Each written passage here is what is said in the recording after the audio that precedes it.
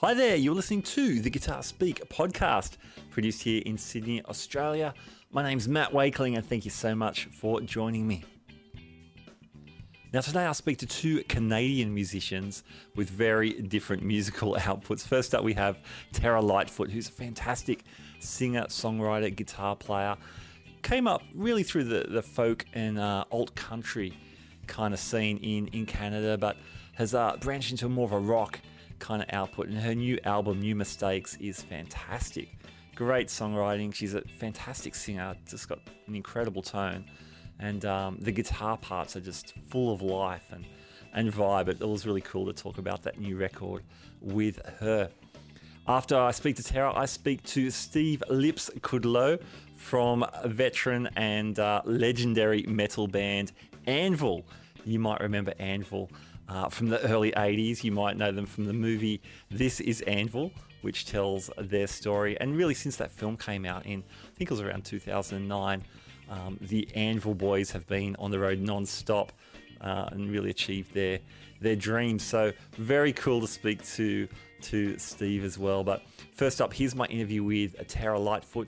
We're going to kick it off with a little sample of her tune, Pinball King, from the new album, New Mistakes.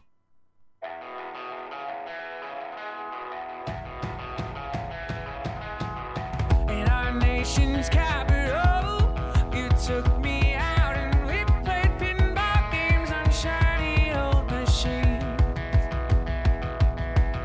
You had your quarters rolled, the high score bells just kept on ringing, ringing, ringing, ringing, ringing. I could feel the heat as we stepped out to the street, and the band played way too loud. And I said, hey, hey, hey, I'm never leaving this. Thanks for your time. You look like you're racing around Australia. You got the Whistle Stop tour. Yeah, it's pretty insane. I've already been to 4 or 5 cities. That's great. When did you get here? Like last Yeah. week or something? Yeah, last week, just before Australian Music Week, Yeah, awesome. and stayed in Cronulla for a couple of days. Oh, it's a nice spot. That's a good part of Sydney. Mm-hmm. Cool. Now, I saw some other Canadian artists hanging around as well. Has there been, was on Oz Music Day, was there a Canadian kind of showcase going on or something? Yeah, there was. There was a couple people there. I think Twin Peaks, Dylan Menzies. I'm trying to think of who else was here. I can't remember the other Canadians. Yeah, But there were more. We had to bail midway through that night to get to Newcastle. Oh, of course. So I didn't get to first see gig. everybody. Sure. Yeah. Sure. Cool. Yeah. Well, of course, you're out here promoting, touring your latest album, No Mistakes. Congratulations. Fantastic Thank you. record. Thank you. Is this your second full player on Sonic Union? It's actually the third one. Oh, okay. Yes. So Yes. I've got Every Time My Mind Runs Wild. That came out in 2015. So which one am I missing? You're not missing any of them. Okay. The first record is a folk record. Okay. Yeah, so just stick with what you have. It's Really, all good. you've moved on. I hear I've moved. when I hear your stuff and when I read about your career, I often read old country and then now we're talking roots rock. Now these are just labels which don't necessarily mean anything, but is that it sounds like you're saying that's an obvious shift you've made on your last couple of records just to up the rock a little bit. Oh yeah, for sure. I think also the kind of the soul music and the blues has really come through Yeah. in what I'm Cool. doing, especially on this record. Yeah, great. What kind of influences that direction? Well, I mean, not in the gospel sense, but in the rock direction, I'm very heavily influenced by Mark Bolan and Okay. T-Rex. Yep, cool. And I guess, I like Lead Belly. I like really old blues music. Hmm. And I just saw Bonnie Raitt. Oh, awesome. I just saw her show. It was amazing. I think she's great. I like so much music. Yeah. Yeah, sure. I mean, yeah, I've been listening to other country music too, but that, even though you can't hear the influence, it's there. Sure, yeah. I get the impression that runs deep with you as well, so it's always floating around somewhere. Yeah. Yeah, cool. Now, what's the writing process like for you? Because you've got a killer band you've had for a long time. Do you guys jam out stuff? Are you bringing ideas? How does that work? Yeah, I mean, I usually write the tunes, and then I'll bring the idea on guitar and voice to them, Okay. and we'll kind of put it through our filter. Yep. I mean, a lot of the tunes on this record I obviously wrote on guitar. That Yeah. made sense. A Yeah, couple of for them I sure. sat down at the piano, but I also found that it was really fun to kind of improvise the solos and the little guitar lines that I was doing. Okay. Yep. So we did pre-production in the studio, and I had a separate room for me so that we could hear me singing. Yep. And the guys were just in front of the glass, on the other side of a window. And I would play things that I thought were ridiculous at certain little instrumental junctures. And we would listen to the playback, and the guys would go, "Yeah, that's cool." Yeah. Nice. And And I was in disbelief, It seemed so funny that they would like what I was doing, but a lot of those things stayed on the record. that's great. That's fun. The record sounds so vibey. Are you tracking together as a band very much? Yeah, some of it. I mean, some of it we ended up doing some overdubs. Yeah. But we were all in this one big room. It's a kind of built like the 1970s studios, where like that one big room where the drums are, Yeah. and the bass player and the keyboard player were in there, and I was locked in another room to ISO vocals. But Yeah. Sure. yeah, like the ending of Two Hearts is one of my favorite moments on the record, because we woke up in the morning and we knew that we had to do that part, Okay. Yeah. and we just rocked. That was the first thing that we did that day, and that's the take that we saved. That's awesome. I love that tune. It kind of struck me as like a 50s doo-wop, but with a very modern vibe as well, and some Yeah. great tones. What guitar are you using on that? Because I see you pictured with an SG, and that looks like you spend a lot of time on that. But on that track, there's a brighter, kind of twangier tone. What's happening there? On Two Hearts, it's still the SG. I know Okay. that's crazy. Yeah. Wow. I kind of used that guitar. I call it Veronica, Uh-huh. and it's a 1972 standard. And I used it on everything. So we had a big kind of amp and guitar competition, because we had a lot of instruments at our disposal, obviously. So basically what we did is we lined up all the guitars and all the amp combos, guitar, the head and cab, and my stuff went out. So I have a 1962 Fender Bassman, Cool. like a blonde Bassman, and that won out as well. So my tone and what I'm comfortable with is what I ended up getting to play on the record, because the producers were harsh. Yeah. Yeah. They wanted the best sound, and that's what we used. Yeah. So you're saying the SG and the Bassman, that was pretty much throughout the record? Yeah, and then there was a Cool. 64 Deluxe that I used for some overdubs. Oh yeah. Yeah. And I also began using a Rangemaster treble booster, Oh yeah. which is awesome. a vintage pedal, yeah. Yeah. And I think, other than that, we just used amp overdrive. Like I'm not really much for effects, Yeah. Sure. but I love the treble booster. Yeah. Yeah. Yeah. Well, a treble booster into an already slightly angry amp is epic. That's cool. Yeah, it was heavy. And then we used like trem, I think, on a couple. Yeah. That was just amp trem, yeah. Amp trem as well. Yep. Cool. So like Lonesome Eyes, Yeah. there's beautiful trem part on there. Yes, for example. yes. Yeah. I love that. You talk about Yeah. overdubs, Stars Over Dakota. That had big guitars. That was one track that really stuck out to me. You've obviously stuck a couple of rhythm guitars on there, which sounded Yeah. massive. Is that That's like the treble booster song. Cool. Yeah. Cool. It's exciting. They were so alive, those guitar parts. Loved them. Thank you. Cool. Yeah, that's one of the ones that I'm talking about, the little da-na-na-na-na-na-na-na-na, or whatever. Yeah. I thought it was ridiculous. Lifted right out of a video game or a carnival or something, and the guy said, "Yeah, no, that's cool. Just play it." So, Yeah, it's great. yeah. Thanks. Take these stars away. And I wait for you to tell me that you're here to stay, to stay.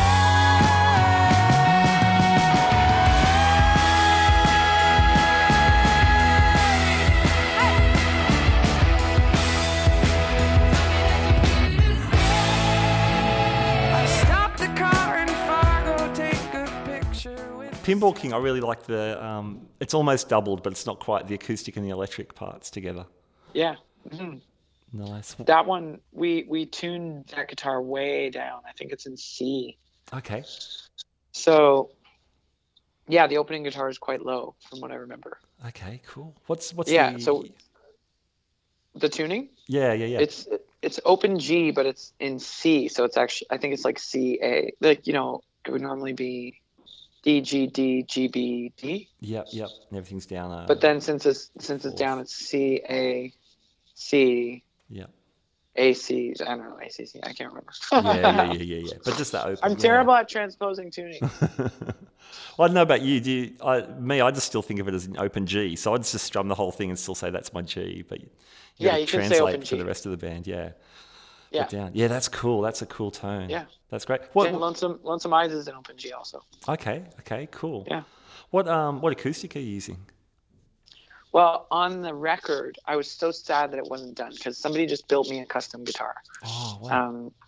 It's so incredible. Like, it's insane. All my best guitar playing friends have played it, and they're all drooling. Like, it's crazy. The one that I played on the record, I think, was an older Gibson, Yeah, cool. like a Dove or something. Yeah. I can't remember. It was one that they had at the studio.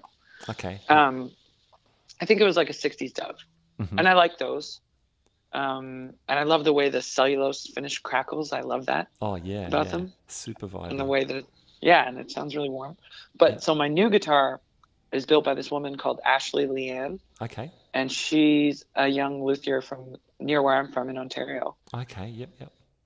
And she approached me about building me a custom guitar.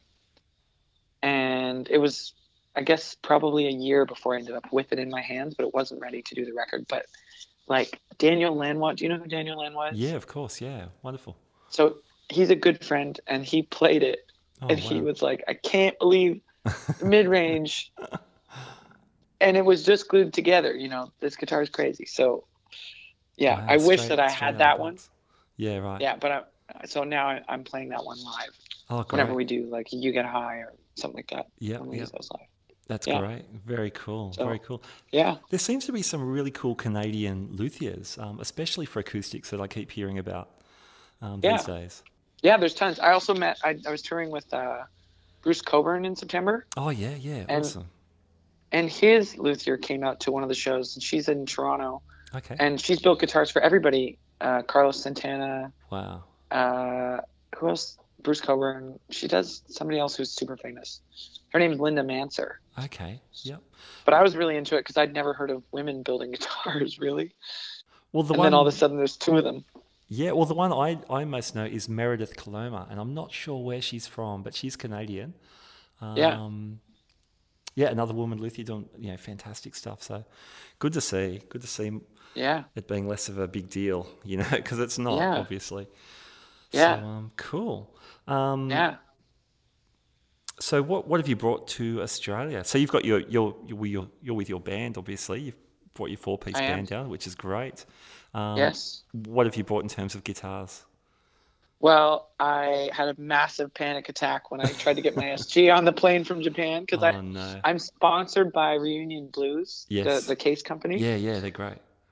So yeah, they make these amazing gig bags, which means that it's a soft bag, so I can get it on the plane. So Yes. I had only a slight moment of extreme panic, but the Japanese people were very kind to me and made sure it got on the plane to Australia. So Oh, nice.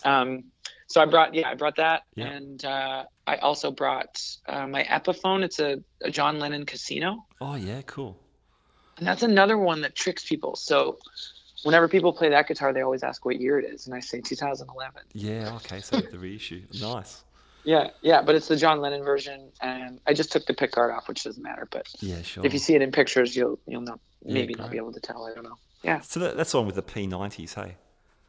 yeah, and I haven't changed. The pickups are stock, so I haven't changed them. So it's quite a different volume level than the SG, but I have a different. I use a tube screamer with it. Okay. TS9. Just to Yeah. beef it up a little, yeah? Yeah. Cool. And what about amps? Are Yeah. you relying on Backline while you're here in Australia? Yeah, so I usually like to play Fender amps, so I'll get the Bassman combo, the new one, if I can. Yep. but they haven't had that. So I've been playing actually William Crichton's Super Reverb. Oh, which nice. is, I think, nice. yeah, it's an older one, so it's cool. It sounds good. I like Fender amps. Yeah, cool. So you're in the ballpark with the Super Reverb, I guess, even if it's not your regular. Yeah, yeah. Very Makes me cool. happy. This is going to be a dumb question because you're just so busy and so in the moment with no mistakes by the looks of things. But what does the rest of your year look like? How are you rounding out this year, or what are you looking forward to in 2018? Well, this year I'm looking forward to getting through the rest of this Australian tour because it's been amazing so far. Yeah, like to see some of the towns and some of the countryside and some of the different wildlife. That's what really amps me up on tour. Cool. But then after we get home, we're playing one show in Quebec, and then we go to England and Scotland. And I really they have a guitar festival up there in Ullapool that I went to last year. Okay. It was really neat. Yep. And so I'm heading there again.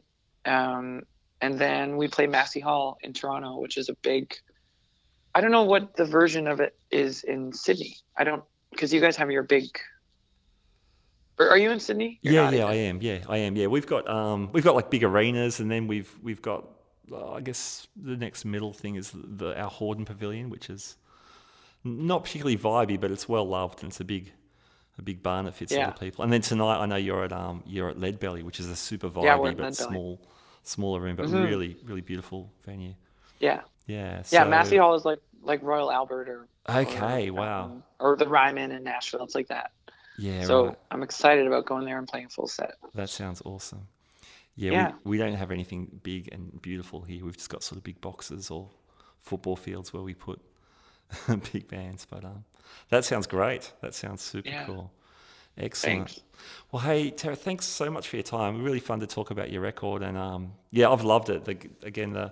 I haven't even talked about your vocals. We're a guitar podcast. So we like to talk about the nerdy guitar stuff. But obviously your vocals are super earthy as well. So between that and your guitar playing and your band, it's just such a great vibe on the new record. So, yeah, congratulations. And looking forward to hearing more from you. Okay, cool. Thanks, Matt. All right, there's my interview with Tara Lightfoot. I totally love talking to Tara about her new record and touring Australia. I do love the record, so it's always fun to dig into some of the bits and pieces when we have these guests on. And I really need to thank Jade from Revolutions Per Minute Publicity for lining that up. Tara had just literally walked out of a radio interview and took my call, and we organised that. So thanks Jade. Really appreciate it. All right, next up, my conversation with Steve Lips-Kudlow, lead guitarist and singer from the legendary Canadian metal outfit Anvil. Now, I mentioned the documentary This Is Anvil, that was released in 2009, and it really followed the band's rise in the early 80s. They were quite an influential band with an impact on other bands like Anthrax and Metallica, really, really important in the speed metal scene, which was just emerging at that time. And the film follows their rise and then their struggles in keeping the band going, but they did keep the band going. And really, since that film came out, there's been a resurgence, and Anvil find themselves touring and releasing albums full time. I got to catch up with Steve just a few hours really before the first show of their Australian tour of 2017, and I really appreciated his time. Just a parental shout out. Steve does mention the use of certain herbal enhancements during the songwriting process, so if you've got younger listeners with you, you might like to be aware of that.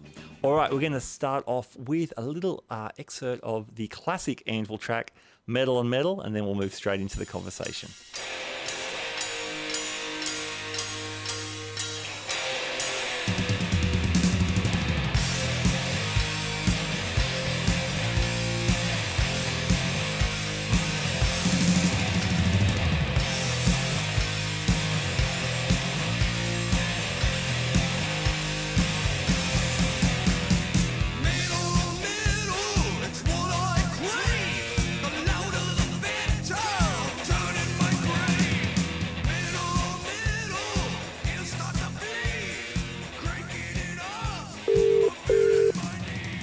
Hello. Hello, is that Steve? It is, Steve. Hi, Steve. It's Matt Wakeling from the Guitar Speak podcast here. How are you going? It's going good, man. Great. Hey, thank you for your time. I look like I'm at the end of a long day for you of press. Well, it's not. It's only the beginning of the day because I'm going to be on stage in about I don't know in about 6 hours, 7 hours. So it's only just the beginning. That's great. That's great.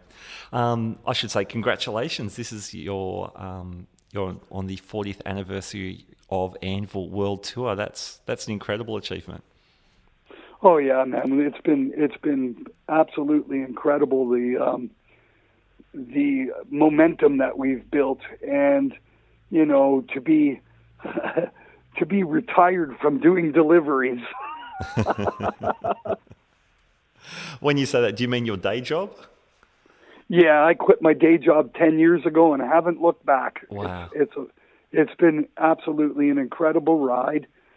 I've been to virtually every country, everywhere in the world, and there are Anvil fans everywhere, and I'm living my ultimate dream. I'm not making millions of dollars. I'm making a living, which is all I ever wanted. Mm-hmm. That's it. That's fantastic. That's absolutely fantastic. And Anvil's journey has been very well documented, but to hear, 40 years of anything is incredible. So doing what you love and doing it on your own terms is a fantastic achievement. That's exactly it. Doing it the way I want, when I want, how I want. Nothing could be better than that. With no compromise. Never had to sell out. All on my own terms. Gotta love it. Yeah. What could be better than that? Absolutely.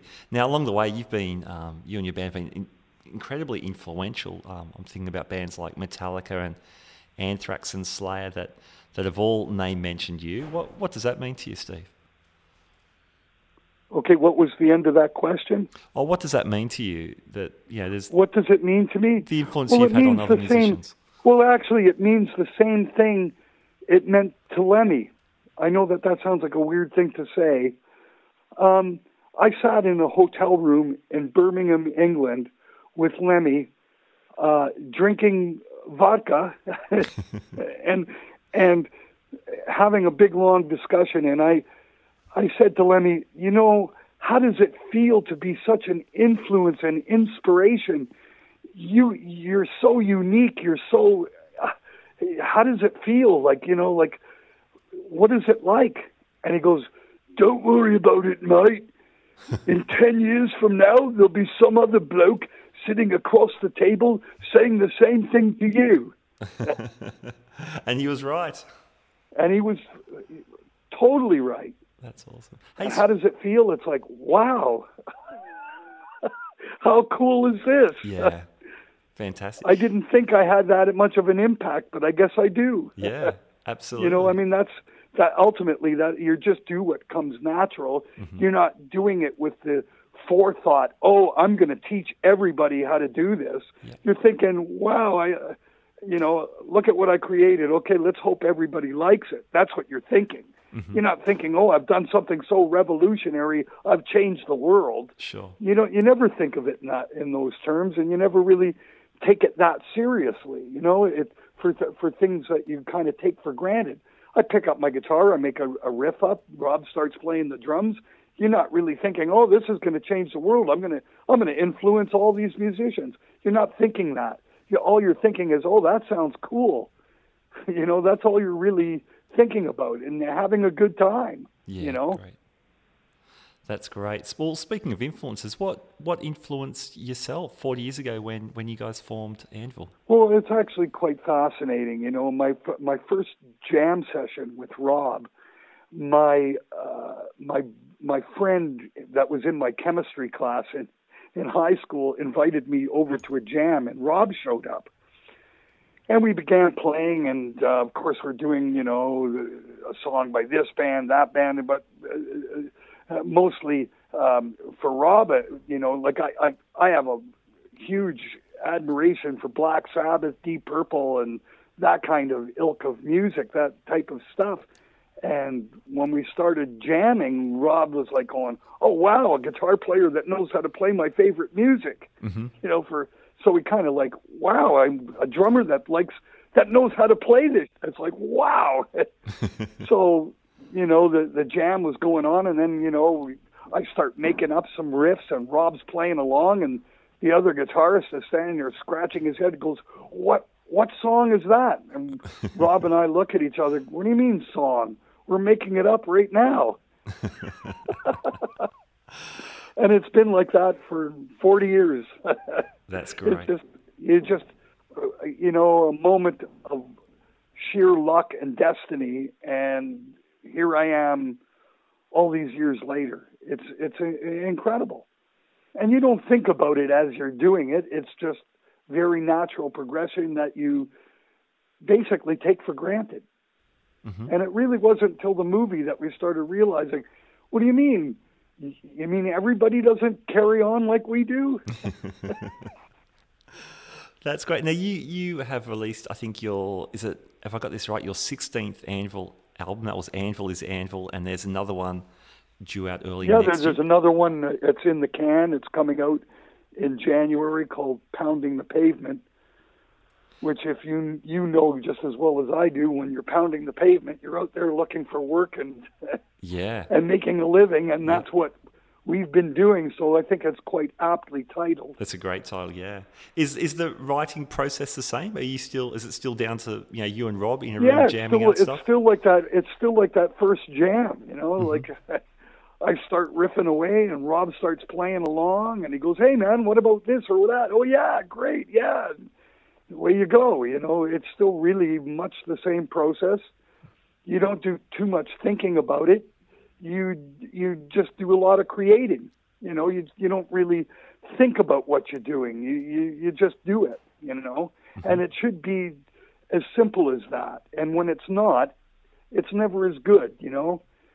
You know, the song Metal on Metal, we wrote it in 10 minutes, you know, and that's the essence of all of it, is you have to have it inside and discover it and just let it write itself.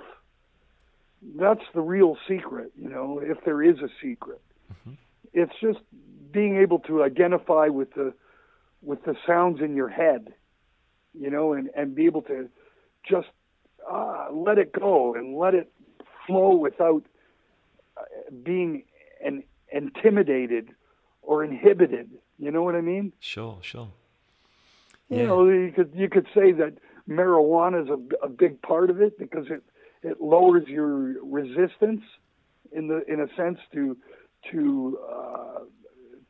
negativity.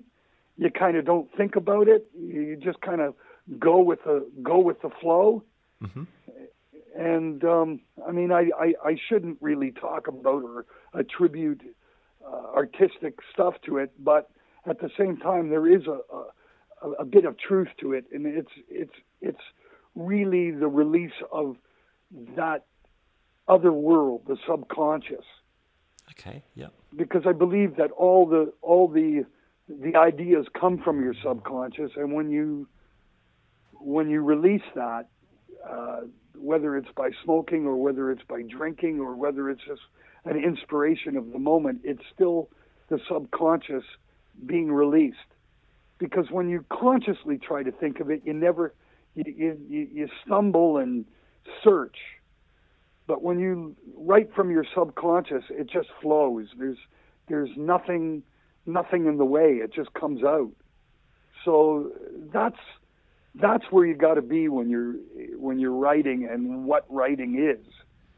It's really the release of what's inside without thinking about it. Okay. Yep. You're known for a high energy guitar style. What were some of your influences as a guitar player? You've mentioned Sabbath already, so I imagine Tony Iommi was a huge figure for you. Initially, to begin with, discovering the Beatles and the Rolling Stones, and then eventually Jimi Hendrix. Mm-hmm. Yeah. But even moreover, discovering rock and roll, Elvis Presley, and Chuck Berry. I think Chuck Berry is a major influence in a certain sense. That's the guitar player, lead guitar player, vocalist, Yep. front man. Mm-hmm. That's the prototype. That's the original. Yep. And right down to the semi-hollow guitar through a Fender amp. That's about as basic and fundamental and part of what I am, you know, and what's attached to that? Well, there are many things attached to that. You've got Johnny Winter, you've got, well, even Jimi Hendrix himself doing Chuck Berry songs, you know what I mean? Yeah, for sure. Everything is really attached to that essence. One of the big strongholds and the big influence in a certain sense was Ted Nugent. Okay, yep. And although Ted might not be everybody's choice as far as a political perspective, but certainly as an entertainer and as a lead guitar player, amazing. It's just wow. So and he attributes a great deal of his influence to Chuck Berry as well. So and it's funny how overlooked it was and how it came into focus only recently when Chuck passed away. Yeah. But realistically, man, he was the man. Yeah, yeah. And only because, and I honestly say this, and only because he was black, he didn't get the fame and the acclaim that he really deserved. Like as being the almighty prototype.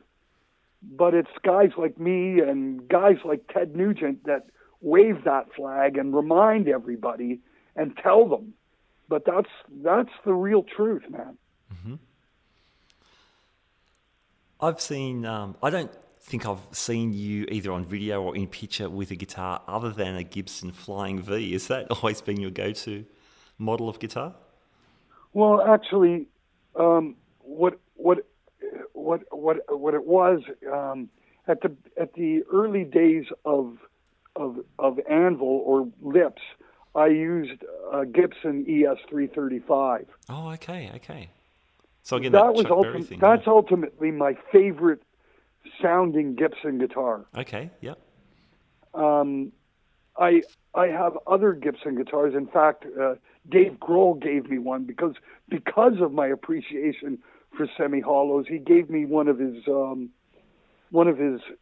signature model guitars, awesome. which is cool. basically like Trini Lopez's guitar. It has the Firebird headstock. Yeah, very cool. But it's like on a 335 body. Yep. Beautiful guitar. I love it. But it doesn't leave the house. Okay. Yeah, fair enough. You don't take that out of the house. Yeah, sure. If you know what I mean. I have another amazing Gibson guitar that was given to me by Gibson when they gave me my endorsement, and particularly from the Hamburg division of the Gibson family. They gave me what is called a Vegas High Roller. Okay. Now, a Vegas High Roller is a semi-hollow flat top. Cool. Which is very related to my custom-made Flying Vs. Now, what I did in the early 80s, I went to a custom guitar builder, and I had him build me a flat-top Flying V that's semi-hollow. Cool. Yeah, I've seen the one with the F-holes. Yeah, and it was a one pickup. I used it up until about 5-6 years ago. Okay. And when I got another endorsement, somewhat of an endorsement, from a very small independent company, because when I approached Gibson, they weren't keen on it. They weren't going to make me a signature model. My profile wasn't high enough. Well, Gibson are a bunch of twats anyway when it comes to that. That's another story. Okay. even though I have a unique and very individual idea, they didn't think it was going to sell, I guess. Okay, sure. Or not their A&R people didn't think it was that good of an idea. Uh-huh. And I didn't really press the issue. I just accepted whatever. Okay, guys.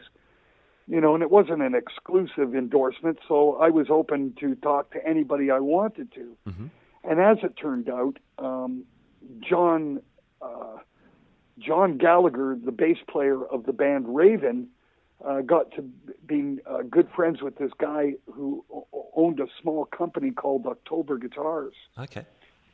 And he approached the owner and said, "Listen, why don't you make a guitar for Lips? He's got a really cool idea about making semi-hollow flying V's." And the guy just perked right up. He goes, "Oh, that sounds like a great idea." So he inspected my custom-made one that I had made from the early '80s, and basically what it is, it's a thin line. It's a flying V that was made to be the same body shape and neck joint as the 1958 Flying V. Okay, yeah. So it's the neck joins at the last fret. So you've got 100% full reach on the top of the neck. Cool, very cool. So this was the body cut that I used as my prototype. But what we did is we took a piece of mahogany and cut it all out, like cut the whole center of it out, and then pancaked, you know, put a piece of maple top on the top and the back, with a half cut maple support for the bridge. Oh, okay, yep. So it's completely a semi-hollow guitar built to the specs of the 335. I mean, the neck on it was like my 71 335, really skinny. Okay, yep. And ebony, I used ebony fretboard and Gibson fret wire, Les Paul inlays. So it's more like a 355 neck. Okay. Looks more like a 355 or Les Paul custom neck. Cool. From the look of it. But I didn't, on my new one, there's no binding. I didn't really care to have binding because in changing frets, if and when, it's way easier to get the fret job without the binding there. Yeah, sure. Yes, definitely. So I went for that, and instead of using standard F holes, I had them shaped like lightning bolts. Awesome. That is very rock. So it's really cool, and because of my influence of Ritchie Blackmore, I wanted a tremolo. Yep. So I use, but I didn't want the in-body type of tremolo with the springs in the back, because I didn't want it to interfere with the aspect of it being semi-hollow. Of course. So I use a Kahler system, which uses the same mounting concept as the stock tailpiece, stop tailpiece, like on a Les Paul. Oh, okay. So it's all above body. Yeah. Yeah, great. Very cool. Now your tone is just a classic metal tone, and listening to your albums over the years, you've really stayed true to that. What are you doing for amplification? Oh, I use, like I said at the beginning, as being Chuck Berry influenced, I use Fender Twins. Okay. Yep. And I have been my entire career. Oh, okay. Cool. I tried Bujera. They were tube amps, also with 4 6L6 tubes, but they didn't sound very good, and they were completely unreliable. Okay. So they're in the garbage. So it's a crank twin. Are you driving them with any pedals or anything? Well, yes, of course. Yeah. I use, and it's an interesting, in the earlier years, the Fender Twin, the reverb in and reverb out, I was using that as the distortion or overdrive of the amplifier. And in the late 70s, they used to produce a non-Fender part that was a coupler, and it was a piece of plastic, and embedded in the plastic were resistors and stuff that, like a circuitry of some sort, that coupled the reverb system. So it plugged into the back of the amp from the reverb in and reverb out, and you turn the reverb to 10, and now it's overdriving your amp. Okay. Oh, that's cool. That's such a great Yeah, idea. it was a really cool idea, and you could use just a chord, but because of the resistance and you have to use something that has some kind of circuitry to tone it down a little bit, because the tubes would actually begin feeding back if you just use the chord. Okay. Like you could plug a male end and a male end and just short the two things out, and it will do the same thing. Okay. But it's almost too high of a level, and the tubes themselves start squealing. Okay. So you can't really do that. So you have to use this particular made little circuitry. Now, I don't even know that they make this anymore. Mm-hmm.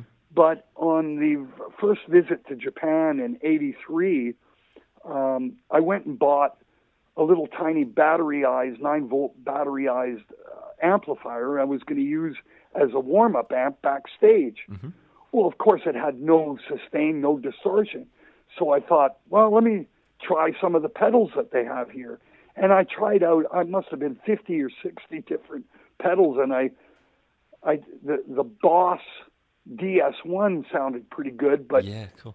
there was a particular Tokai pedal that they made, Mm-hmm. and I really liked the tone of it, and it had a great tone sweep so that you could adjust the amount of bottom end or the amount of treble on one little dial, and through the little amp, it sounded killer. Uh-huh. You know, wow, that's great, man. So I bought that distortion unit without really thinking that I was ever going to use it for anything else other than the little amp.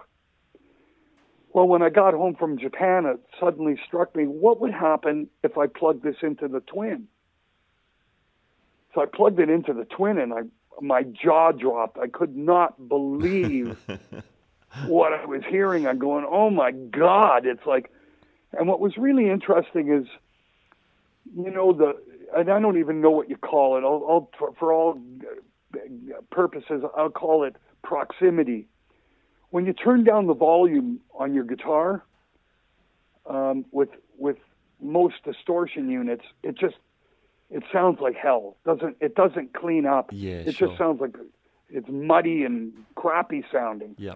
But in this particular case, when I turned down my guitar, it went clean. Mm-hmm. I went, oh, okay, so it's like very natural.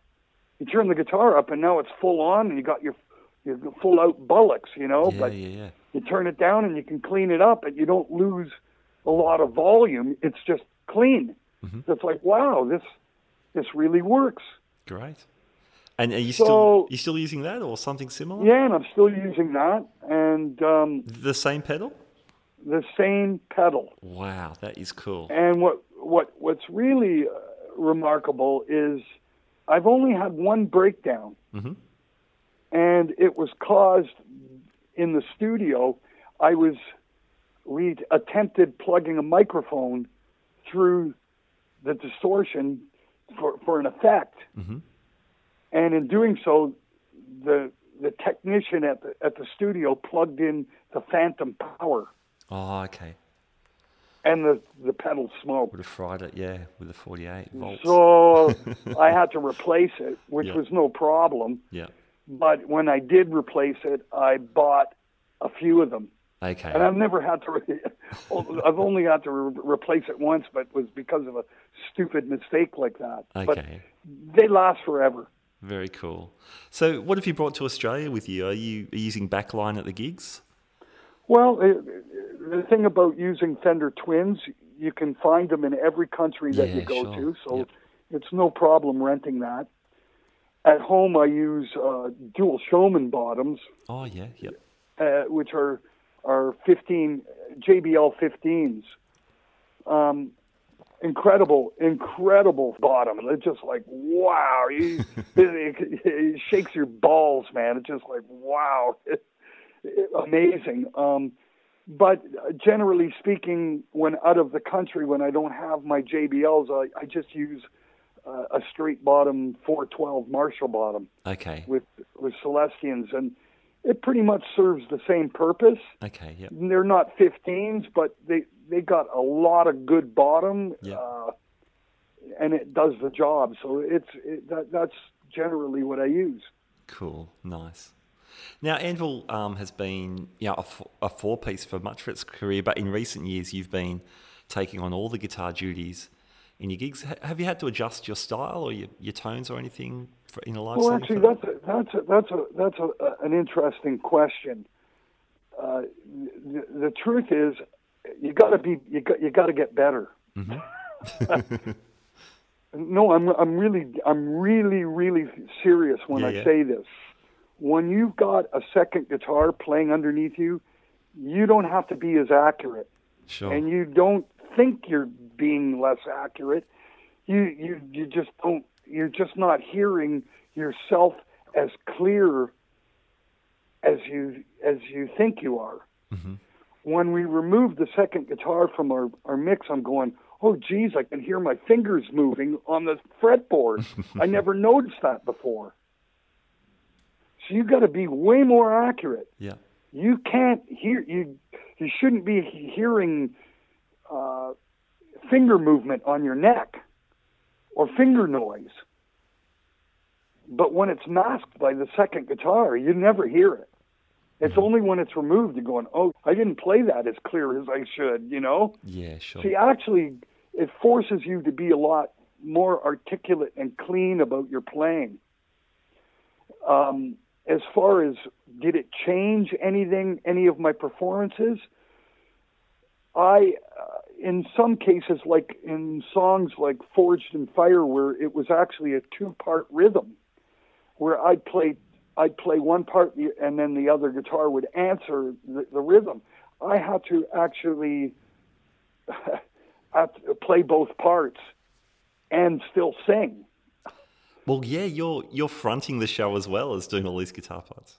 Yeah. So it was actually a bit of a challenge singing and playing some of the songs, because I'm actually having to play both guitar parts where I didn't before. Okay, sure. But generally speaking, everything remained the same. Yeah. What really needed to happen, you need the right kind of bass player. Okay, yeah. That became really important. Mm-hmm. And when we removed the guitar player that we had, the bass player that we had, particularly Ian Dixon, he was not a four-piece bass player. He was not a three-piece bass player, if you understand what I mean. And that's a different animal. You know, when you need to be a lot more rhythmatic, I guess would be the word. That maybe it's a made-up word, but you've got to be able to cover, like as a bass player, you've got to be able to cover and be audible. It can't be just underneath tone. It's got to be just as audible as the guitar, so that it holds the rhythm down when I drop to lead. And it wasn't until, and this is an honest truth, it wasn't until we got Chris Robertson, the newest bass player, that we got the right guy. Okay, yeah. You know, the bass player that we've got after Ian left, the guy Glenn Five, was also really from a four-piece format, and it was a real challenge for him to readapt his bass playing to cover for a three-piece band. He was not using, in my opinion, the correct kind of bass. You don't use a Gibson Thunderbird bass in a three-piece band. It doesn't really work. They are extraordinarily bottom end, and they don't have the cut in their tone to really fill in for the missing rhythm guitar. Okay. He left the band, and we got in a bass player that was known for being in a Iron Maiden cover band.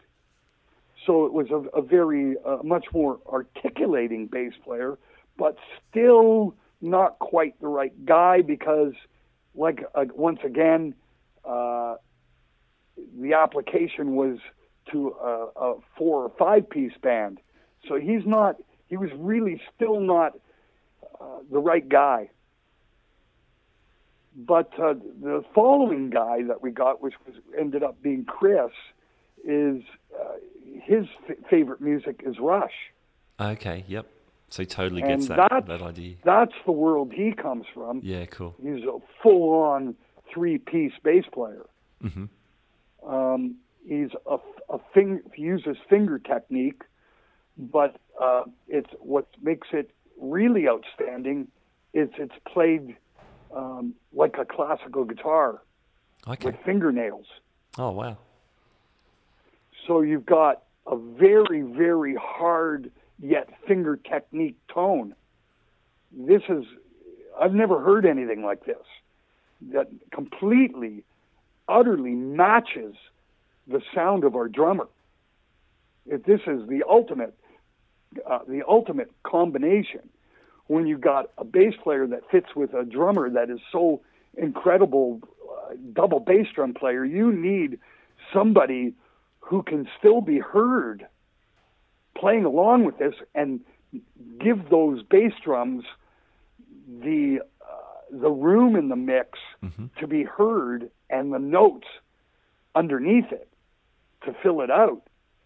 We got the right guy, and that tone is absolutely incredible. I mean, I've gone out.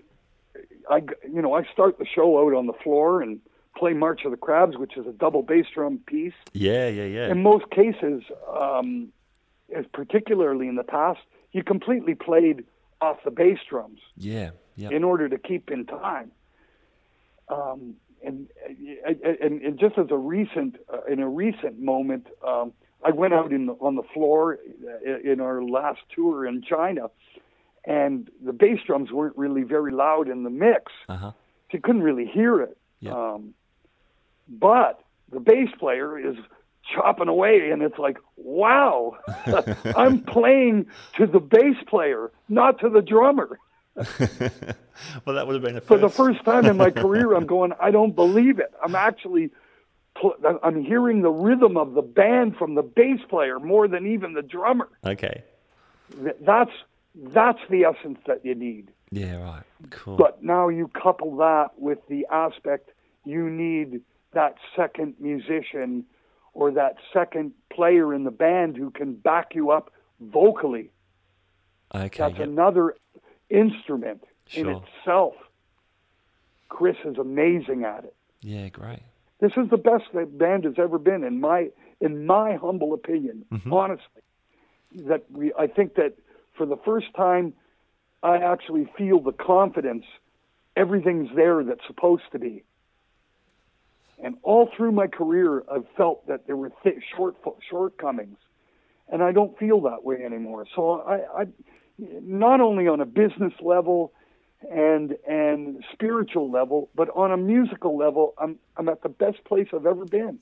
Unbelievable. That's great. So good to hear things have worked out, in terms of lineup and obviously all the touring you guys have been doing over the last decade or so, when things have picked up so much. So that's brilliant. Yep. Well, cool. Well, Steve, thank you so much for your time. Really, really great to meet you and hear a bit more about your backstory and of course that of Anvil as you celebrate 40 years with the Australian leg of your world tour. Yep. I'm going to enjoy the hell out of it. Yeah, I already am. That's great. Well, thanks so much. Hey, have a great gig tonight as well. And Okay, man. all the best. Thank you very much, and then we'll hope to see you at the show. Yeah, thank you. All right, there's my conversation with Steve Lips Kudlow from Anvil. That was a lot of fun. I tell you, I love hearing how these early metal guys got their tones happening. Obviously, multi-gain stage amplifiers and high-gain distortion pedals just weren't around then for them to get these sounds they were hearing in their head. So I love hearing him about messing around with a Fender amp and then eventually finding a Tokai distortion box, which he really loved and still uses today. That's cool. And the semi-hollow Vs, I wasn't expecting that. So that was a bit of a revelation as well. I've got to thank John from Nuclear Blast for helping tee up this interview as well. So thank you so much, John. Okay, that's it for this episode of the Guitar Speak podcast. Thank you so much for joining me. Remember, you can see us at catch us on Facebook or Instagram. You can subscribe to the podcast on iTunes, Stitcher Radio, or iHeartRadio, or pretty much any podcaster these days. Just stick Guitar Speak podcast in the search and you should be able to find us. All right, my name is Matt Wakeling. Thanks for joining me. We'll catch you next time. Bye now.